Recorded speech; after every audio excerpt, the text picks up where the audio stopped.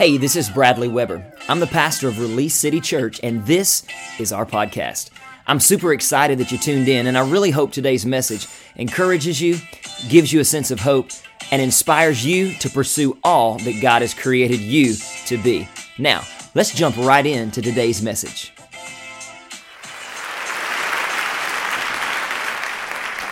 Come on, turn to your neighbor, tell him, say, my God is stronger. Okay, come on, class. My God is stronger.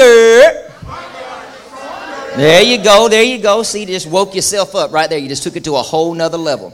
Amen. So I got a quick question for you this morning. How many excited you came to church today? So let me ask you this. Anybody show up, drove a big John Deere tractor today? Anybody drive a tractor to church today? Just curious, asking for a friend. Ask for a friend, probably cheaper on gas, I don't know, but you won't get there as fast. You'll have to take your time. Obviously, y'all remember, those of y'all that like, what in the world does that got to do with church, Jesus, and get me to heaven? Absolutely nothing other than the fact that you can drive a John Deere to church. Amen.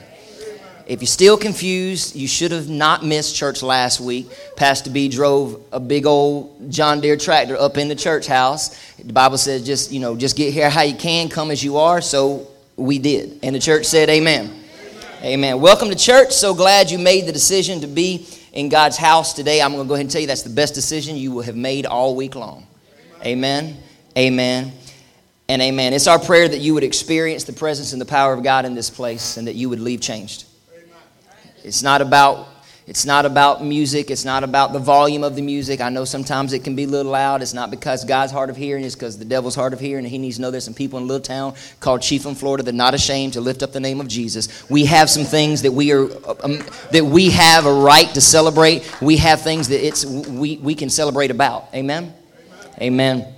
And amen. So thank you so much for being here today. Today's going to be a very unique and different service. Somebody says, how can it be any different than riding in on a tractor?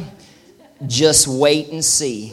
It's not today, but just wait and see. It's hard. I told the girls when I got home, I was like, how in the world do you top a tractor?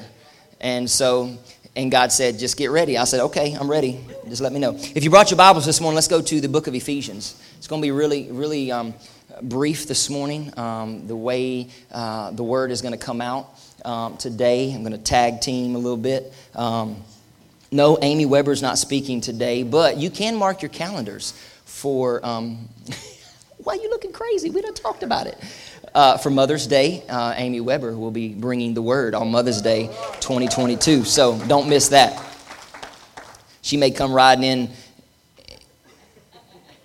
on a Shetland pony. I don't know. It could be a little moped. If you brought your Bibles, let's go to Ephesians chapter 6. Let me just move this thing right along. I feel like I'm getting stalled out at the starting block.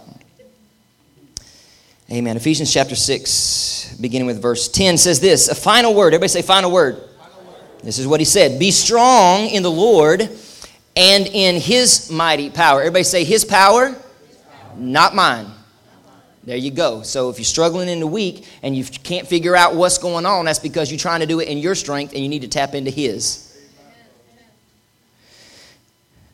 Selah. Okay, put on all of God's armor so that you will, put on God's armor so that you will be able to stand firm against all the strategies of the devil. For we are not fighting against flesh and blood enemies. Hello, somebody.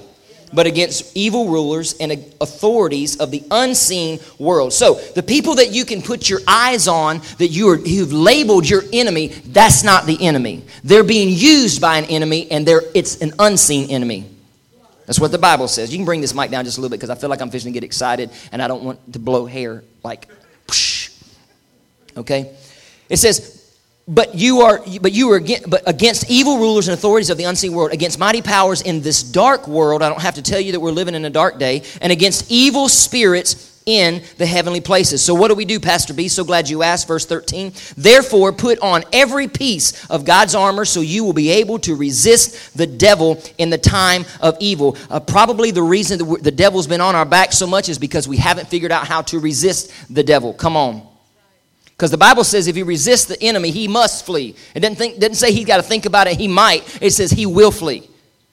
Therefore, put on every piece of God's armor so you'll be able to resist the enemy. Without the armor of God, you can't resist the enemy. Then after the battle, you will still be standing firm. Stand your ground, putting on the belt of truth, the body armor of God's righteousness. For shoes, put on the peace that comes from the good news. Maybe we need to get back into the book that would bring the peace. Come on, somebody. A lot of chaos in the world. For shoes, put on the peace that comes from the good news, that you will be fully prepared. In addition to all these, hold up the shield of faith to stop the fiery arrows of the devil. Put on salvation as your helmet and take the sword of the Spirit, which is the word of God. I want to direct your thoughts for the next few moments around this subject. The prison called worry. The prison called worry. Now, before you say, well, this message isn't for me. Hot news flash, worry affects everyone in the room that's breathing today. Now, that person just started holding their breath. I got you, okay? It's you too. So many of you know that I shared last week that Amy and I, in April, we will be celebrating 20 years of marriage, and because of school and all that, and her being an administrator, we had to actually celebrate this past week, which was spring break. And I took her, put her on a jet plane. We flew out to California. We went to San Francisco, and because one of the things that I've always wanted to do, probably since a little kid, really that movie The Rock with Sean Connery, just really intrigued me. So we went ahead and bought our tickets, and we went to Alcatraz. And it was phenomenal. Matter of fact, we took some pictures. Well, that's actually one, but there's some other pictures back there. So this was us coming in on this is not us. This is a picture of Alcatraz, and you can come on through those, Mr. Connor. That was one of the cell blocks there. Very incredible. She's like, I'm safe on this side of the bars. And so I wasn't too happy about it. I guess, I don't know. I guess I missed the lunch break. These rooms, these cells were literally, I want to say it was 5 by 8 was all they had. You can go to the next one. This was a little larger cell. You can go, there you go. There she is. You are so beautiful to me. Oh, I'm sorry. That was in my head. Okay, so just stop right here. This was actually the courtyard. Where they, and just stay right there, Connor. This was actually where they played some baseball and stuff, and it's actually an area about the size of a football field. And this area here in front of her is the wall. You can't see over the wall unless when the prisoners would come down, where those guys are up there on the bleacher area. That's when you could actually see over the wall. And Alcatraz was a maximum security prison on Alcatraz Island off the coast of California. And from that courtyard, you could see across the bay. The prisoners could see life was going on. Like you could hear the horns. I mean, it really wasn't, I kept bragging. I was like, it's really not that far. Those guys really could have made it. But as we got in the boat and started heading that way, I was like, nah, probably not, because this is a longer journey. But you could see from up there on top where those guys are sitting, you could look out and see that life was carrying on around them. And we're talking about, but they were restricted. They couldn't get there, but they could see what they were missing. That'll preach right there. You can look, if you're in prison called worry, you can bring that title back up. If you're in a prison called worry, you can see the things in life is moving all around you, but you can't get to it because you're in prison. See, we're talking about the prison called worry. Worry is a lot like Alcatraz. Alcatraz was used to incarcerate problem prisoners from other federal penitentiaries. So basically, anybody who had broke out, caused a lot of problems, they sent them to the Rock. Worry is used to incarcerate you and I with problems. Alcatraz was used to incarcerate people who were problems. Worry is used to incarcerate you with problems. Oh, y'all some problem-free people. Problem-free Christians. Y'all got that on lock. The difference between Alcatraz and worry is worry doesn't just affect a select group of people. Worry affects every one of us. When we talk about worry and when we talk about anxiety, it's a really big issue. It's really serious. I know some of y'all are like, well, this isn't really something that I really just believe and I feel called to do is to present the gospel in a way that you can relate to in your life right now. Somebody, but I want to know about how to get saved. We'll talk about that. But sometimes we need to learn, how do I just get through this day? All hell is coming against me. All these issues. And listen. I don't know that there's been anything in my generation more to cause us to worry than COVID did. It's amazing to say that was 2 years ago. I said the word just two, but it seems like it was just yesterday. Matter of fact, there's still a lot of people still living in that fear. I respect the things that are happening, but I'm telling you, it's appointed unto man once to die. My date has already been set. That cannot change. There is nothing that the enemy can sneak up on God and go, yeah, but I'm going to take him sooner, because that would mean, my friend, that God is not in control. And I'm here today to tell you, regardless of what's going on around us, my God is still in control. So I'm not going to live out if it's supposed to be COVID, then it will be COVID. If it's something else, it's going to be something else. I don't know what that is. But until then, I'm going to live out and I'm going to function and I'm going to chase after the mission of God for my life. And I would encourage you to do the same. Do not live in fear. You will be locked in, locked down, and only watching what you should be a part of. Come on, church. But you can't get there because you're in prison of fear. Yes. I read not too long ago that worry and anxiety are the number one health concern for women.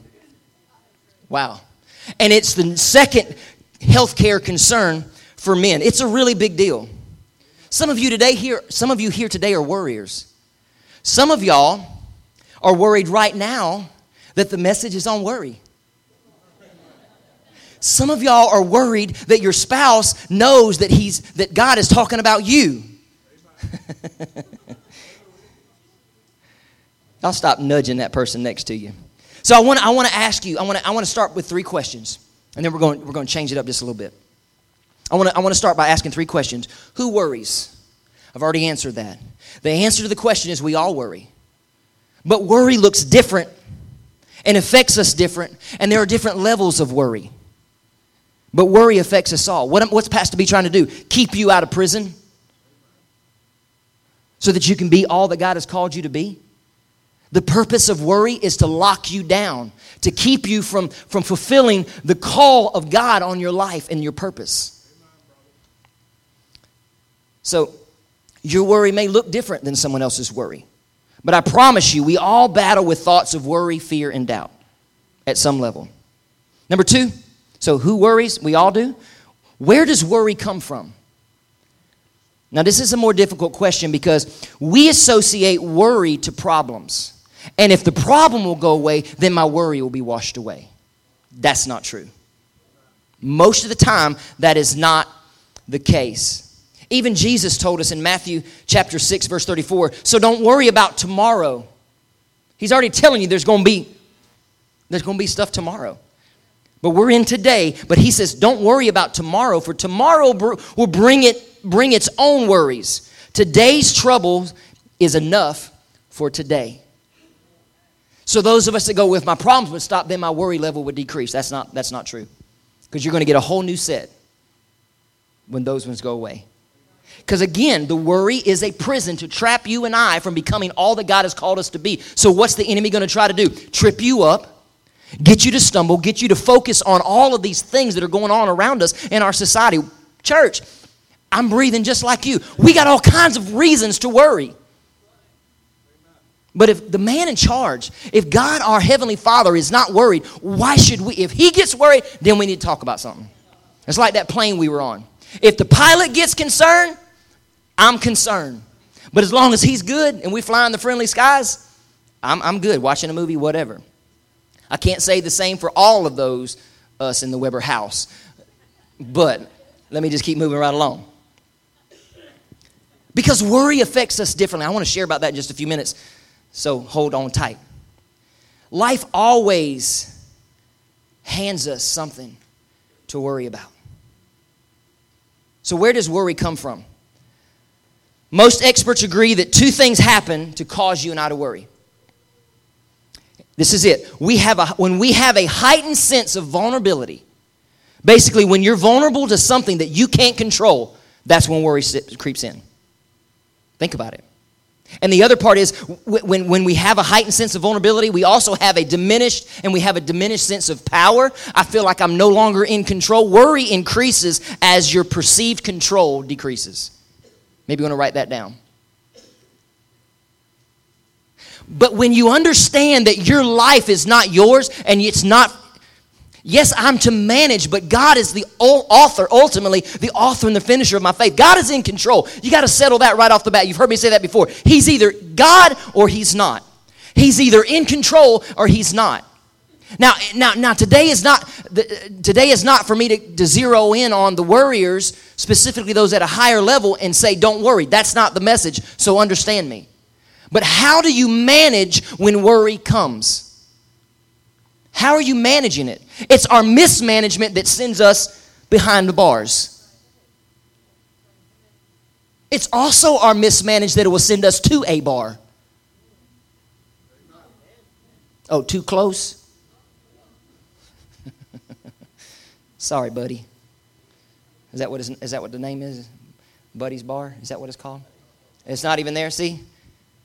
Bubba's Bar. What'd I say, buddy? You find a buddy at Bubba's. I ain't got nothing to do with the message, but anyway. Okay, so number 3. Third question. How should we respond to worry? A lot of people say, well, how do I stop? That's the wrong question. The right question to ask is, how do I respond when worry happens? Write this down. The presence of worry is unavoidable. The presence of worry is unavoidable, but the prison of worry is always avoidable. You cannot avoid worries, but you can avoid the prison of worry based on how you manage what's being thrown at you on the news, CNN, Fox. Did I cover everybody? All of it. Some of that stuff will hit my news feed, and I can feel it inside. It's how I manage. When I click them 3 dots at the top by the X, I'm talking about Facebook, all my Facebook viewers. When I click those 3 dots and click, bam, unfollow, that's how I manage it. When I have people that hit my news feed that I don't necessarily, the things they're sharing, I don't necessarily agree with, or my spirit pretty much is what doesn't agree. And to keep my blood pressure in check, I clicked in 3 dots. I didn't say unfriend, I unfollow. They don't know it, but I know it, and so does my spirit. And my day becomes a lot less worrisome. Just trying to help you out this morning. Remember I said that it affects everybody? Get ready. Jay. Remember when I said that it affects people differently? We joke about it a lot, but Amy she gets terrified of airplanes. And we joke about it a lot. I've made a lot of fun, but on this trip, the Holy Spirit convicted me. Because He's like, it may not be, you worry about stuff, but hers is a different level. Listen now. She does good. It was a 6-hour flight back, and it's supposed to be about a 4.5, 5-hour flight coming back because of the jet stream. But you guys in Florida know that on the day that we were supposed to land, which was Thursday, y'all had all kinds of rain going on. And they told us before we took off that it should be moved out. Well, it didn't move out. We got to Orlando, and we were in a holding pattern for 45 minutes in the air, along with 7 other planes. Now, she's done good for 4.5 hours. But now that the captain has said, attention, we are in a holding pattern, she went into freak out mode. I'm like, we're doing the same thing we were just doing, but it's just in circles now. Things got real crazy. I mean, she's looking, I was like, baby, do you just want to drop through the clouds and electrocution and, all that? Or do you want to stay up here where the sun is? It was sunny up here, but it was down low. Y'all had it a mess. And she's like looking around. I'm like, do you want me to see if you can go sit in the cockpit with him? Would that make you feel better? And see, it was that statement right there. The Holy Spirit said, you need to stop. And things got real serious when it felt like we just stopped, but we're just moving. And all of a sudden, this plane come flying right under, like underneath us. He was so close, I could smell the cologne of the captain. I'm telling you, it was not that bad, but it was, dude, he come flying out of the clouds, busted through, and everybody on our side of the plane, because it was on our side, they're like, oh my gosh, that was way too close. I'm like, bro, holding pattern or not, it's time to drop this bird through the sky.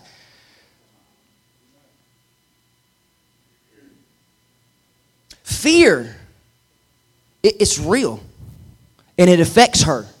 It caused her she couldn't enjoy the flight. She got to take medication to go night for a little bit. How does worry affect you?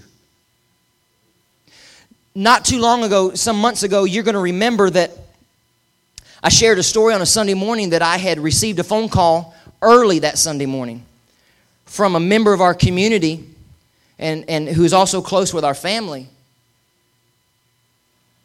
From a guy that said, and had I not had his number in my phone, I wouldn't have recognized his voice. That's how choked up this individual was.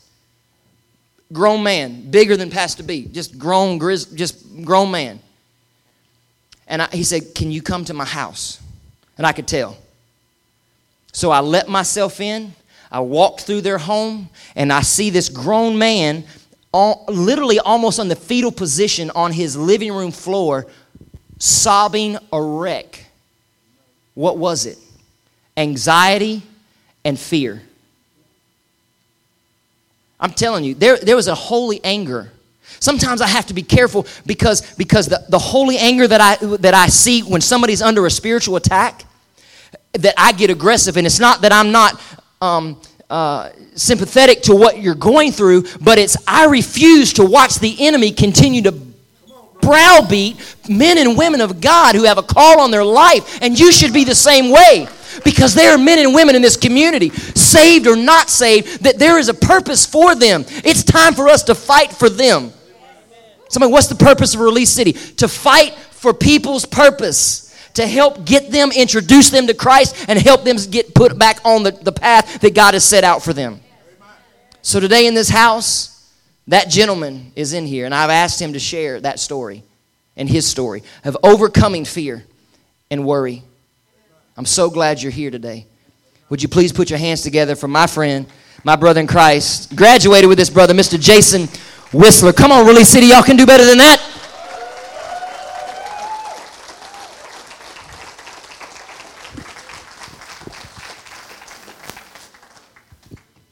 This right here in itself is a testimony of overcoming anxiety.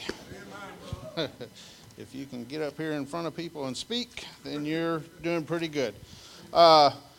Bradley told me that he was going to tell that little story about me being the grown man laid up in the fetal position, sobbing and crying, and that was me. Worry is like a prison. We didn't go over any of this ahead of time, but just to show you how God's working, I had written this right here a year ago in the middle of some of my worries, some of my anxieties. And he was talking about that prison, and you're in worry, and you can see what's going on. Life's going on around you. And I wrote that I've spent so much time worrying and keeping to myself that it was sucking the joy and happiness right out of my life. Instead of recognizing my blessings and mercies that God had given me new and fresh every morning, I would only recognize things that were going wrong or things that might go wrong. I would be in the living room with my healthy and happy family, and instead of living in and enjoying the moment, I would sit there engrossed in worries. Worries of things that hadn't happened, may never happen. The health scare I went through last year may have been the wake-up call that I had needed, and I am thankful for His grace and mercy and forgiveness, as well as the forgiveness of my family. Because not only does worry and anxiety play a toll on that person, but it plays a toll on their family. I couldn't interact with my kids the way I should interact with them. I could not interact with my wife the way I should interact with them. And it played a toll on all of us. And when the devil attacks one, he's attacking all of you. So this is the day that the Lord has made. I will rejoice and be glad in it. This is my second time that I have given this testimony. The first time was a couple months ago at a men's breakfast at the Cowboy Church in Williston. Now, there are some very good people over there. I don't know if any of you know them or have been there, but the Keiths are good friends, and they pastor a cowboy church, and it is literally a cowboy church. It is outside in an open arena with the rodeo arena behind it. They have church under a pole barn, and all these burly guys, cowboy boots, duster coats, cowboy hats. Some of them may have even had a 6-shooter on their side hip, I don't know, but they were cowboys. And here I am talking to them about being scared. And and come to find out, some of those guys, they get a little worried too every now and then. So it wasn't just me. I guess men are perceived as being the brave ones, the ones that should have it held together, and that's not always the case. So let me start from the beginning. And my wife has been after me all week to have something prepared, have something written down, study, rehearse. I can't do that. I don't do that. I'm going to fly by the seat of my pants. And when I'm done, I'm done. And I may stutter at times. I may lose my train of thought. But this will come from the heart. And that's all I can guarantee. It probably won't be the best speech you've ever heard, but it will come from the heart. And so anyway, back in 2012, all this started. I lost my father to a heart attack. He was the pastor of Full Gospel Outreach Church for 25 years. Healthy, 64 years old. I get a phone call from the sheriff's department that my mom had told them to reach out to me and that my father was having a heart attack. So the EMTs were there.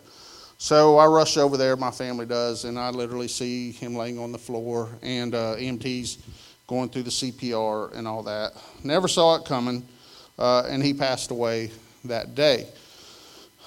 Caught me off guard, went through all the emotions for several months.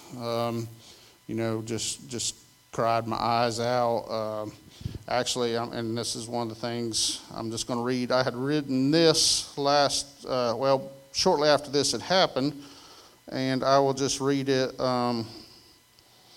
if I can find it here, and kind of give you an idea where some of this anxiety started from.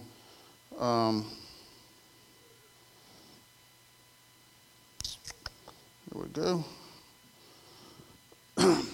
I had written this. Growing up in church, I had always heard of how hard life could be, how hard it was to be a Christian in an evil world. And while constantly being under attack by the devil, I was taught that you had better stay on your knees in prayer, study your Bible daily, and I was told to put on the whole armor of God. As I got older and reached my 20s and 30s, I remembered thinking from time to time that this life was not so hard. What are these people talking about? I've been blessed financially, had a supportive family, started our own family with my wife. We were all blessed with good health, had good jobs. A lot of friends, lived in a great little community, and life was good. I didn't see what the saints were testifying of when they were telling you, as you growing up, stay in the Word, stay on your knees. So we get to taking that for granted, and that's when things changed. After my dad had passed, he had passed away, like I said, from an unexpected heart attack that we never saw coming. After he passed, I grieved, and I grieved hard. I cried until my eyes couldn't produce any more tears. And then after I was able to regenerate more tears, I'd start crying again. I'd missed him so much, and the thought of never seeing him again was horrible to me. But I knew in my heart where he was. When he took his last breath, he went directly to heaven. And I knew that. That was never a question in my mind. But I also knew that if I ever wanted to see my dad again, that I was going to have to make it to heaven, because otherwise that would have been the last time I had ever seen him. So time passed and life kept going on. There was good days and bad days, and days that I'd missed him terribly. Most days, though, I'd stay busy with life's daily routines. Things would be different, though, in the quiet and darkness of the night. I'd lay in the bed. I'd start questioning my salvation, questioning my faith. Anxiety would set in. I'd worry anxiously that if something happened to me, that I wouldn't make it to heaven and would be forever apart from my dad, from the loved ones that I knew that had made it to heaven. I'd get up in the middle of the night and I'd pace the floor praying for God to forgive me of a lifetime of sins and neglection. And the more I would pray, though, the more I would feel alone. I just couldn't get a breakthrough. And it was a battle, and I couldn't understand where God was. I needed him, but I couldn't find him. Satan would fight me with thoughts of fear and doubt. He would tell me that I was alone, that God had forsaken me, abandoned me, and that he would not hear my prayers. He would tell me, too, that I would die, have a heart attack or something. I wouldn't make it to see my dad again. I would leave my family behind. And so that's where all this worry started from. I didn't want to be separated from my loved ones, and I didn't know what else to do but just to keep praying and keep seeking God. That's what I had been taught growing up.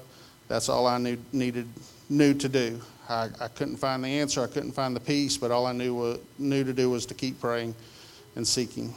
Started reading my Bible daily, and time went by, months of fear and anxiety, but I had a breakthrough. I finally felt God's love and peace. I felt that I had completely been forgiven of my sins. I had knew without a shadow of doubt that I had accepted Christ into my heart, and that if something were to happen to me, I knew that I would make heaven my eternal home. So from that point, I started making up my mind that life would be different. So I start praying, praising God more, not just seeking God when I needed something. I was going to start reading my Bible daily. I was going to be a better husband and father. And I knew that I hadn't been setting a good example to my boys of what a godly man or parent should be. I had to change that. I started praying with them at bedtime, trying to stay humble in their presence. I started reading my Bible daily to where they could see me reading it instead of seeing my face in a phone or on the TV. I'd listen to praise and worship in my truck, and especially when they were with me, and I started to try to be the example for them like my dad had been for me. Through these lifestyle changes, I learned something else. I learned that the more godly I tried to make my life, the more of a positive influence I tried to be, the harder Satan would start fighting me. He hit me hard again with more anxiety and fear, and even though I knew that I had my heart right with God and I knew that I would spend eternity in heaven, I was still afraid of dying. I couldn't get past that fear. I was afraid of not being here for my family. The unknown scared me. Again, I'd lay awake at night trying to fight off fear. My secret to getting through it, I would find a verse in my Bible, I would claim it. I've got pages and pages of verses that deal directly with anxiety and fear. I'd start writing them down. The answers were there. I just had to find them. I'd recite it over and over in my head, trying to drown out the loud thoughts of fear. One of those verses was 2 Timothy 1-7. For God has not given us a spirit of fear, but of power, of love, and of a sound mind. And there was times I would question God. My mind is not very sound right now. In fact, it's a mess.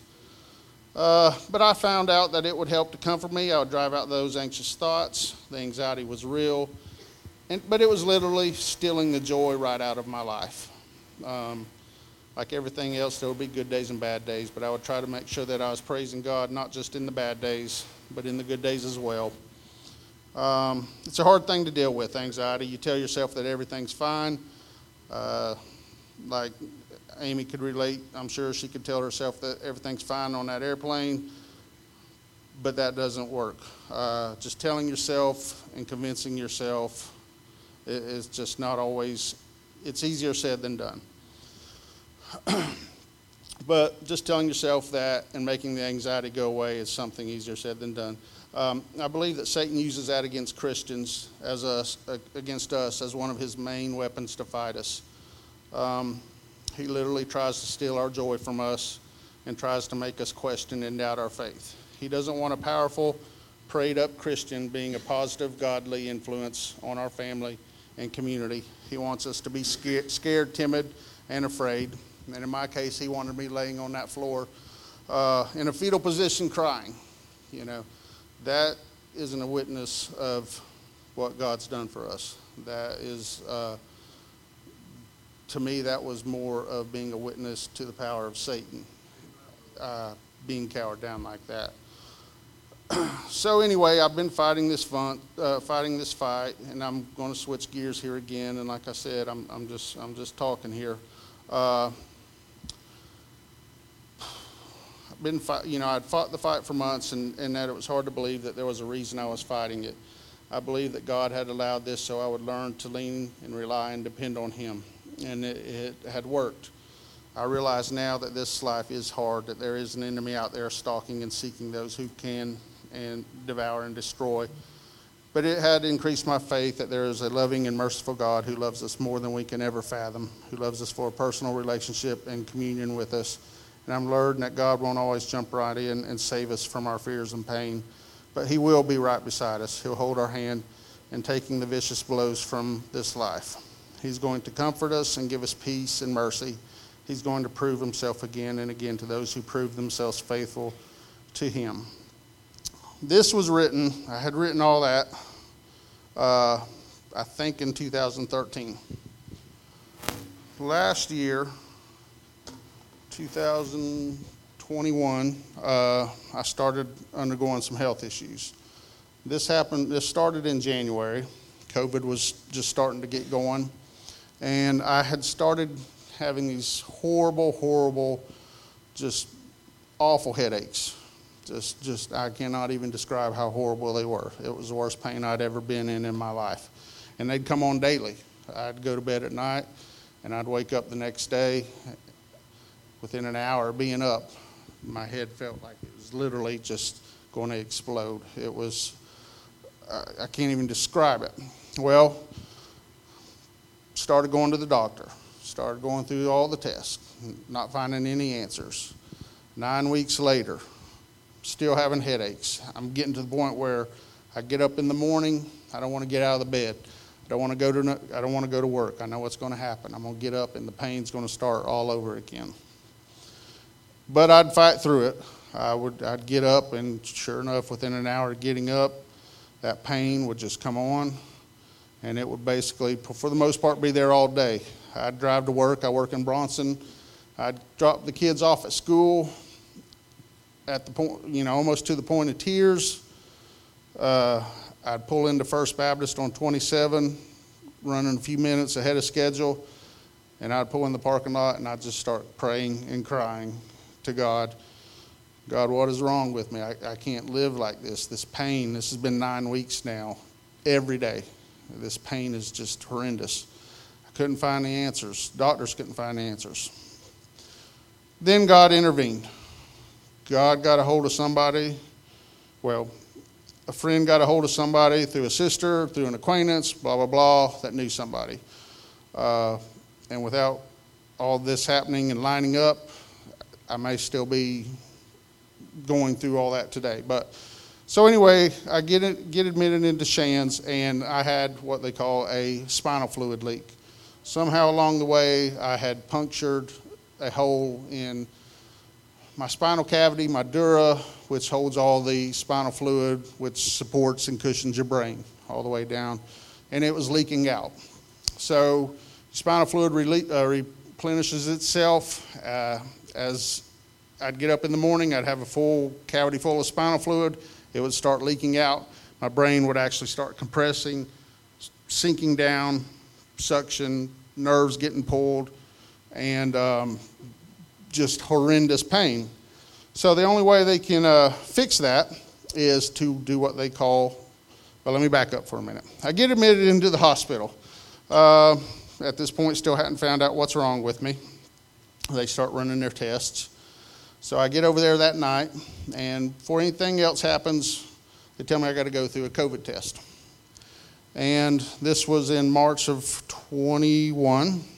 January of 21, I did have COVID, never got tested, but I had been sick and had been tested later and had shown to have the antibodies, so I assumed that's what it was. Well, 3 months later in March, when I'm getting admitted into the hospital, I turn up positive again for COVID. And so they automatically stick me on the zombie ward. They shut me up in a room, closed the door, and that's the last I saw of society for 6 days. The nurses would come in every once in a while. They would have on all their hazmat gear. I couldn't have visitors. My wife, BJ, couldn't come over. I couldn't have anyone in the room. I couldn't leave the room. They left me in there with a shut door. No supplies, no water, no towels. I sat there for a day and a half before I got my blood pressure medication, before I got a towel. I sat there for 2 days before I could get a shower. And finally, my wife had had enough. So she made a phone call, and that took care of that. Somebody got an earful. and she brought me over a care package, left it there on the floor at the nurse's station, and refused to leave until she saw it delivered to my door. So begrudgingly, the ladies suited up in all their gear, walked down there with my little care packages, some snacks and things to get me through this torture. And I see BJ walk by behind her, and that little glimpse was the only glimpse of anyone I saw or anyone that I knew for 6 days. And when you talk about isolation, you talk about being alone, 6 days was bad. I wasn't even in there for what I felt to be a life-threatening condition. I was in there to find out why I was having headaches, but isolation and being alone for 6 days was not good for my mind with the anxiety and the worry I already had been fighting. So anyway, after 6 days, I miraculously test again, and this time it's telling me that it's indeterminate and that they can't tell if I have COVID or not, so they're going to go ahead and transfer me over to the neurological ward where I should have been in the first place. So they find the leak, and they did what they call a blood patch, patched it up, and now they tell me, be careful, don't twist, don't move, don't strain. 6 weeks. You basically got to walk on eggshells. And so I did. But of course, I get home finally 9 days later, and I'm walking on eggshells for the start of 6 weeks. So I'm being as careful as I can. Don't want to start going through that again. Don't want to go through that pain. Well, that's when anxiety crept back into my life again. It had started, worrying about, well, what if this happens? What if that happens? You're bound to do something. There's no way you cannot twist or move or bend or pick something up for 6 weeks, and that's at a minimum. So I started worrying about the headaches coming back, me tearing the patch blowing, and something happening again. So anyway, as time's going on, I'm things seem to be getting a little bit better, but in my mind, I'm thinking, I just can't accept this healing because I don't know. They say everything's fine, but I still feel these things in my head. I don't feel the pain, but I feel tingling. I feel sensations. So I had pretty much convinced myself that I had not been healed. And I would pray and I would think, how can I pray to be healed and have the healing and then not accept the healing? I can't understand that, why God is even dealing with me, why he's even putting up with this nonsense. So this goes on for weeks and months. My wife's trying to convince me daily, you're fine, nothing's going to happen. It's been 2 months now, you're still not leaking, you're not having the headaches. And I just cannot get over it. I can't accept the healing. At one point, I called Bradley, and I said, Bradley, I'm dealing with this anxiety again. I said, now I get so nervous, I get so worked up. I said, one of the symptoms now out of the blue is my knees are hurting. I said, I just feel this heaviness, weight on my knees. And Bradley said, man, if I've ever heard God talking to somebody, he's talking to you right now. You're not meant to carry that weight of worry. That's why your knees are hurting. If you get on your knees and give it to God, your knees won't be hurting like they are. And this was literally out of the blue. I'd never experienced this. I mean, I literally had aches and pains in my knees dealing with some of this anxiety. And so Bradley said, God's talking to you. You got to listen. Get on your knees. Don't try to carry the weight. Don't try to carry the burden. I had another friend who was an acquaintance. She wasn't even a close friend, but she knew Dad had died, and she knew that I had dealt with some anxiety. But she wrote me out of the blue. I was having a bad day that day, and she wrote me out of the blue and told me your worry comes from your dad dying and you being afraid of the same thing happening to you, you being afraid of leaving your family. And she didn't know all this. She didn't know, I'm telling you, she didn't know how bad I had it. That actually, I don't know that she even knew that was my main concern, was worrying and dying and leaving the family. But she writes me out of the blue. God's speaking to me left and right, and I just wasn't listening. And I'm going to paraphrase all this. I'm going to wrap it up. It was a fight. The enemy does not want a strong, confident, joyful Christian. He wants a Christian to be weak, coward, not to be out there sharing your faith, shining your light. And if you're scared, you're not going to. If you're constantly in a state of worry, God's not going to get any glory out of you. It's tricks I used. Like I said, I would sing to myself. I would pray at night. I would keep God on my mind as often as I could. And sure enough, that would help. That would help keep the worry away. You go to singing in your mind at night when you're laying in the bed, singing praise and worship, and your mind will move off of the worry. It will. It honestly will move off of the worry. And I'm not completely over it. I'm starting to see, I think, why God put me through so much last year. And there was times I thought I was alone and in that valley by myself. But I was never alone. I can look back now and see that I was never alone. And I think I went through a lot of that is because I took things for granted. God, I had fought the lightweight fight of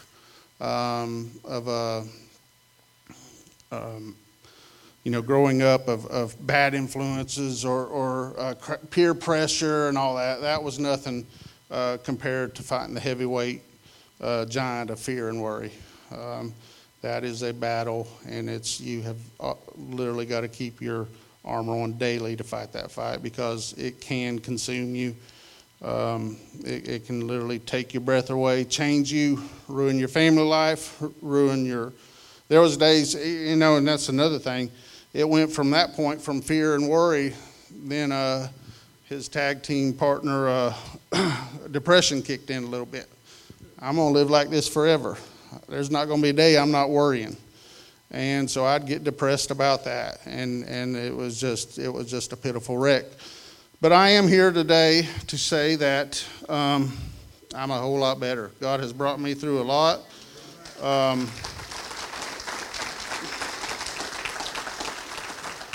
I am grateful, and I think I'm starting to see my purpose in life. As some of you know, I'm now running actually for public office, which I never would have thought would be able to do. And it's just, I can see, looking back now, some of the journey I've taken to get to this point. Probably wouldn't have got to where I am today had I not gone through some of those valleys. I'd probably still be taking things for granted, just living a happy-go-lucky life, not in the Word like I should be. Basically a lukewarm Christian. And we all know what the Bible says about a lukewarm Christian. And so I'm glad I was, as much as I hated the valley, I'm glad I went through the valley. It was a fearful, scary time. But looking back and realizing along the way that your Savior is right there with you, holding you up. Even when you question Him, when you doubt Him, you may get mad at Him. He's there for you, and He will help you get through it. So, anyway, I appreciate y'all's time, and thank you for having me.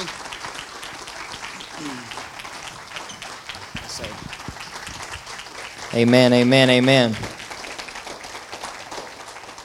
Hallelujah. So proud of you, Jay.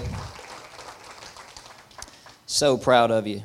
Worry is the only thief that'll put you in prison. The thief belongs in prison, but worry is the only thief that can evade, is that the right word? And send you to prison. In closing, Jay, thanks for your vulnerability.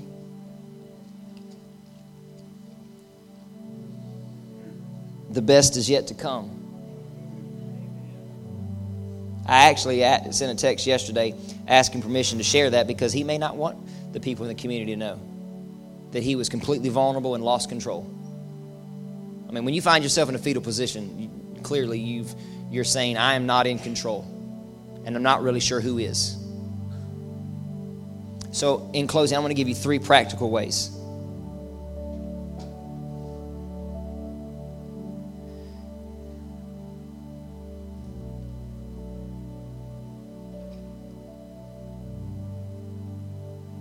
Three practical ways to prevent us from being locked up in the prison called worry. Number 1, look back and remember. Write these down. Look back and remember. Now that's odd for us in the church because we've been told for so long, don't look back, move forward.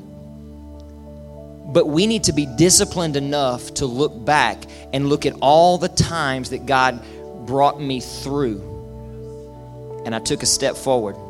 And I took another step forward. And I took another step forward.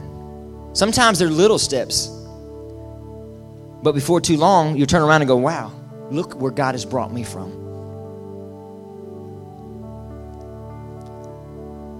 It's important for us to look back and see and recognize the faithfulness of God on our lives.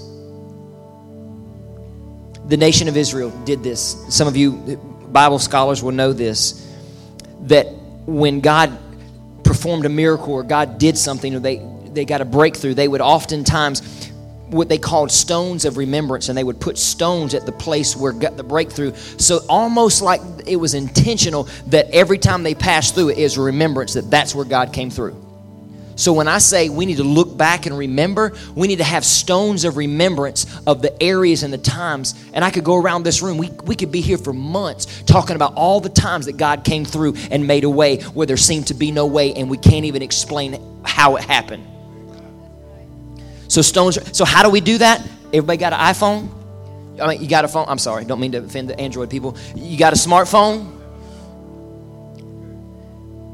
Find your notes. Find your app that has notes and start and put at the top stones of remembrance. I challenge you to do this before your week even starts. Go home, have lunch, enjoy time with your family, and then go and start going back, remembering all the times that God has come through. Let me challenge you to do it. Put in your phone all the times that God has come through. And then anytime you need to, maybe at the end of every day, you can add to it, but start at the top and start reading through all the times that God came through. Your flesh, you need to remind the devil, shut up. Stop with all that chatter about God's not. This is all the times he has come through. How we forget, our problems get so magnified, we forget about the big problems, COVID and all this other stuff that God spared us and got us through. Start a stone of remembrance.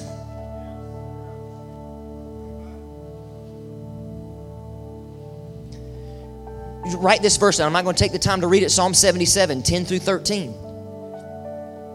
It's where David was remembering all this. I feel like God has left me and he's not here. And then he remembers all the things that God did. And it's his remembrance of that empowered him to continue to move forward. So Jay, all that, you remember how God brought you through. So the next time, there'll be a next time, you can go, man, stop. Almost like he becomes an aggravation to us, the enemy. Just stop. Just stop. It's always the same, and we get so confused and we fall for it time and time and time. Just stop with this nonsense. You are a loser. He's already won. You can't have me. Have that open dialect in your car. Somebody said the light might think you're crazy. That's okay. So look back and remember. Number 2, pray about everything. I didn't mean to take this. Pray about everything. And then you can go read Philippians 4, 6 through 7. In every circumstance, every situation, pray about everything. Have an open dialect with God all the time. Whatever's on your mind, tell him. He wants to know. Small, big, little, it doesn't matter. You tell God what's on your mind. Pray about everything. Every thought you have is an opportunity to connect with your Heavenly Father. Every thought. 1 Peter 5:7, it says, give all your worries and cares to God. Why? Because he cares for you. I forgot about that, Jay. Man, his knees were hurting. That's what was happening in the physical, but it was more than a physical, because our fight is not against flesh and blood. It's principalities, evil, spirit, wickedness, high places, all that stuff. But in the flesh, his knees were hurting. But in the spirit, it's because he was trying to carry something that he was never meant to carry. My friend, you are not meant to carry the worries, how big or how small. Give all your worries to him. So look back and remember. Number 2, pray about everything. Lastly, and in closing, change your focus. Remember what I said. I'm not telling you to stop worrying. But what do I do when worry happens? Because worry's going to happen. He said it. The Bible said it. Jesus said it. You're going to have worries tomorrow. But how do you handle? How do you manage? Do you manage the worry, or is the worry managing you? So change your focus. Change what you're focusing on. There's a story in 2 Kings where the prophet Elijah was the prophet for the children of Israel, and the king of Aram was coming against the nation of Israel. And the king was putting forth the battle plan. I'm closing. I'm not getting reared back up. But the king was putting forth a battle plan to sneak attack. He was always trying to sneak attack and come in. And God was showing Elisha what the plan was. And every time the plan was foiled. I guess that's the right word. I don't know. Sound good? And this frustrated the king. And the king thought there must be a spy in the camp that's actually telling the children of Israel, because he could not get them. And somebody within the camp, one of his trusted people, said, there's no spy in the camp. It's that prophet Elijah. Their God is telling him, and that's what's happening. He goes, that's fine. We'll send the army. We'll change the plans. We'll send the army, and we'll encamp round about Elisha. So one night, that's what happened. Let me just read this real quick. 2 Kings 6. Are you still here? Come on, Weber. My Bible's falling apart. There it is. Oh, and I opened up my Bible this week. Y'all know what fell out from last week? I was laying in the bed. Seed. If you missed last Sunday, you just missed it. But seed, dude, I was like, yes, just shower me. This is what happened. So the army encamped around about him. And verse 15, 2 Kings 6:15 says this: when the servant of the man of God got up early the next morning and went outside, there were troops and horses and chariots everywhere. Some of you ever felt like that? Like the enemy's all around you, can't breathe, don't know what to do? Oh, sir, what will we do now? The young man cried to Elijah. Don't be afraid, Elisha told him, for there are more on our side than on theirs. Then Elisha prayed, oh Lord, open his eyes and let him see. Maybe that's what you need to pray is, God, open my, when you're in the midst of, when worry, how do I manage it? Say, God, help me to see this the way you see this. Worry is this big to us. Worry is this small to God. Matter of fact, it's psst. God, help him to see. Open his eyes and see. The Lord opened the young man's eyes, and when he looked up, he saw that the hillside around Elisha was filled with horses and chariots of fire. This is what I saw.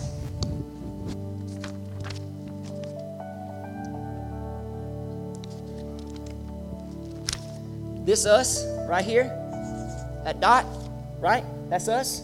Here's our problems Monday, Tuesday, Wednesday, Thursday, Friday, Saturday, Sunday, even on the Lord's Day. Can't catch a break.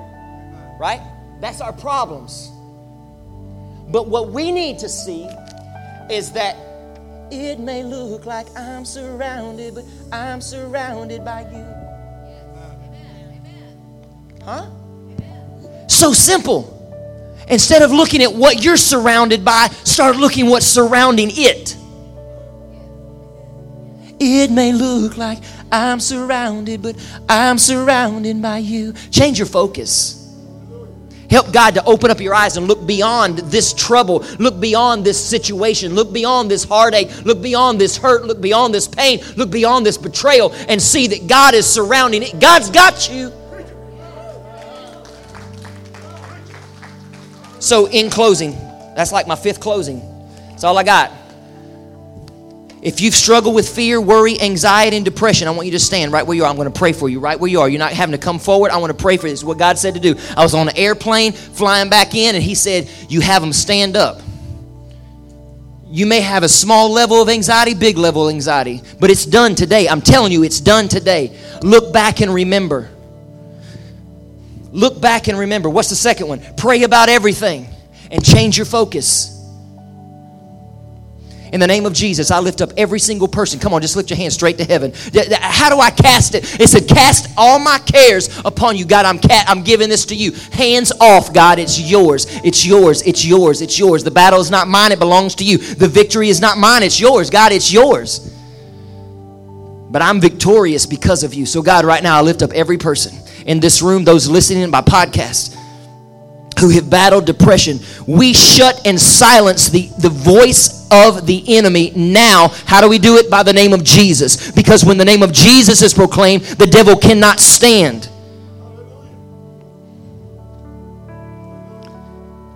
So, Father, I thank you in Jesus' name that we now know. Look back and remember. Pray about everything. We're going to talk to you about all of it, God. Don't matter how big, how small. And God, help us to change our focus. In the name of Jesus, in the name of Jesus, in the name of Jesus, set free in the name of Jesus, set free in the name of Jesus, set free in the name of Jesus, set free in the name of Jesus. The battle belongs to the Lord. The battle belongs to the Lord. In the name of Jesus, in the name of Jesus, in the name of Jesus, in the name of Jesus. 3.5 minutes is all we've got left in this service. These guys are going to lead us in the battle belongs. Man, don't leave. How do I shift my focus? I worship. Jay said it. Man, get in your car, turn on some worship music. 3.5 minutes. Let's go. 3.5 minutes. The battle belongs to the Lord. God is still in control. Well, thanks again for tuning in. To hear more messages like this one, make sure to subscribe and check out our podcast channel for past episodes. And if you like what you're hearing, consider rating it and even sharing it with your friends.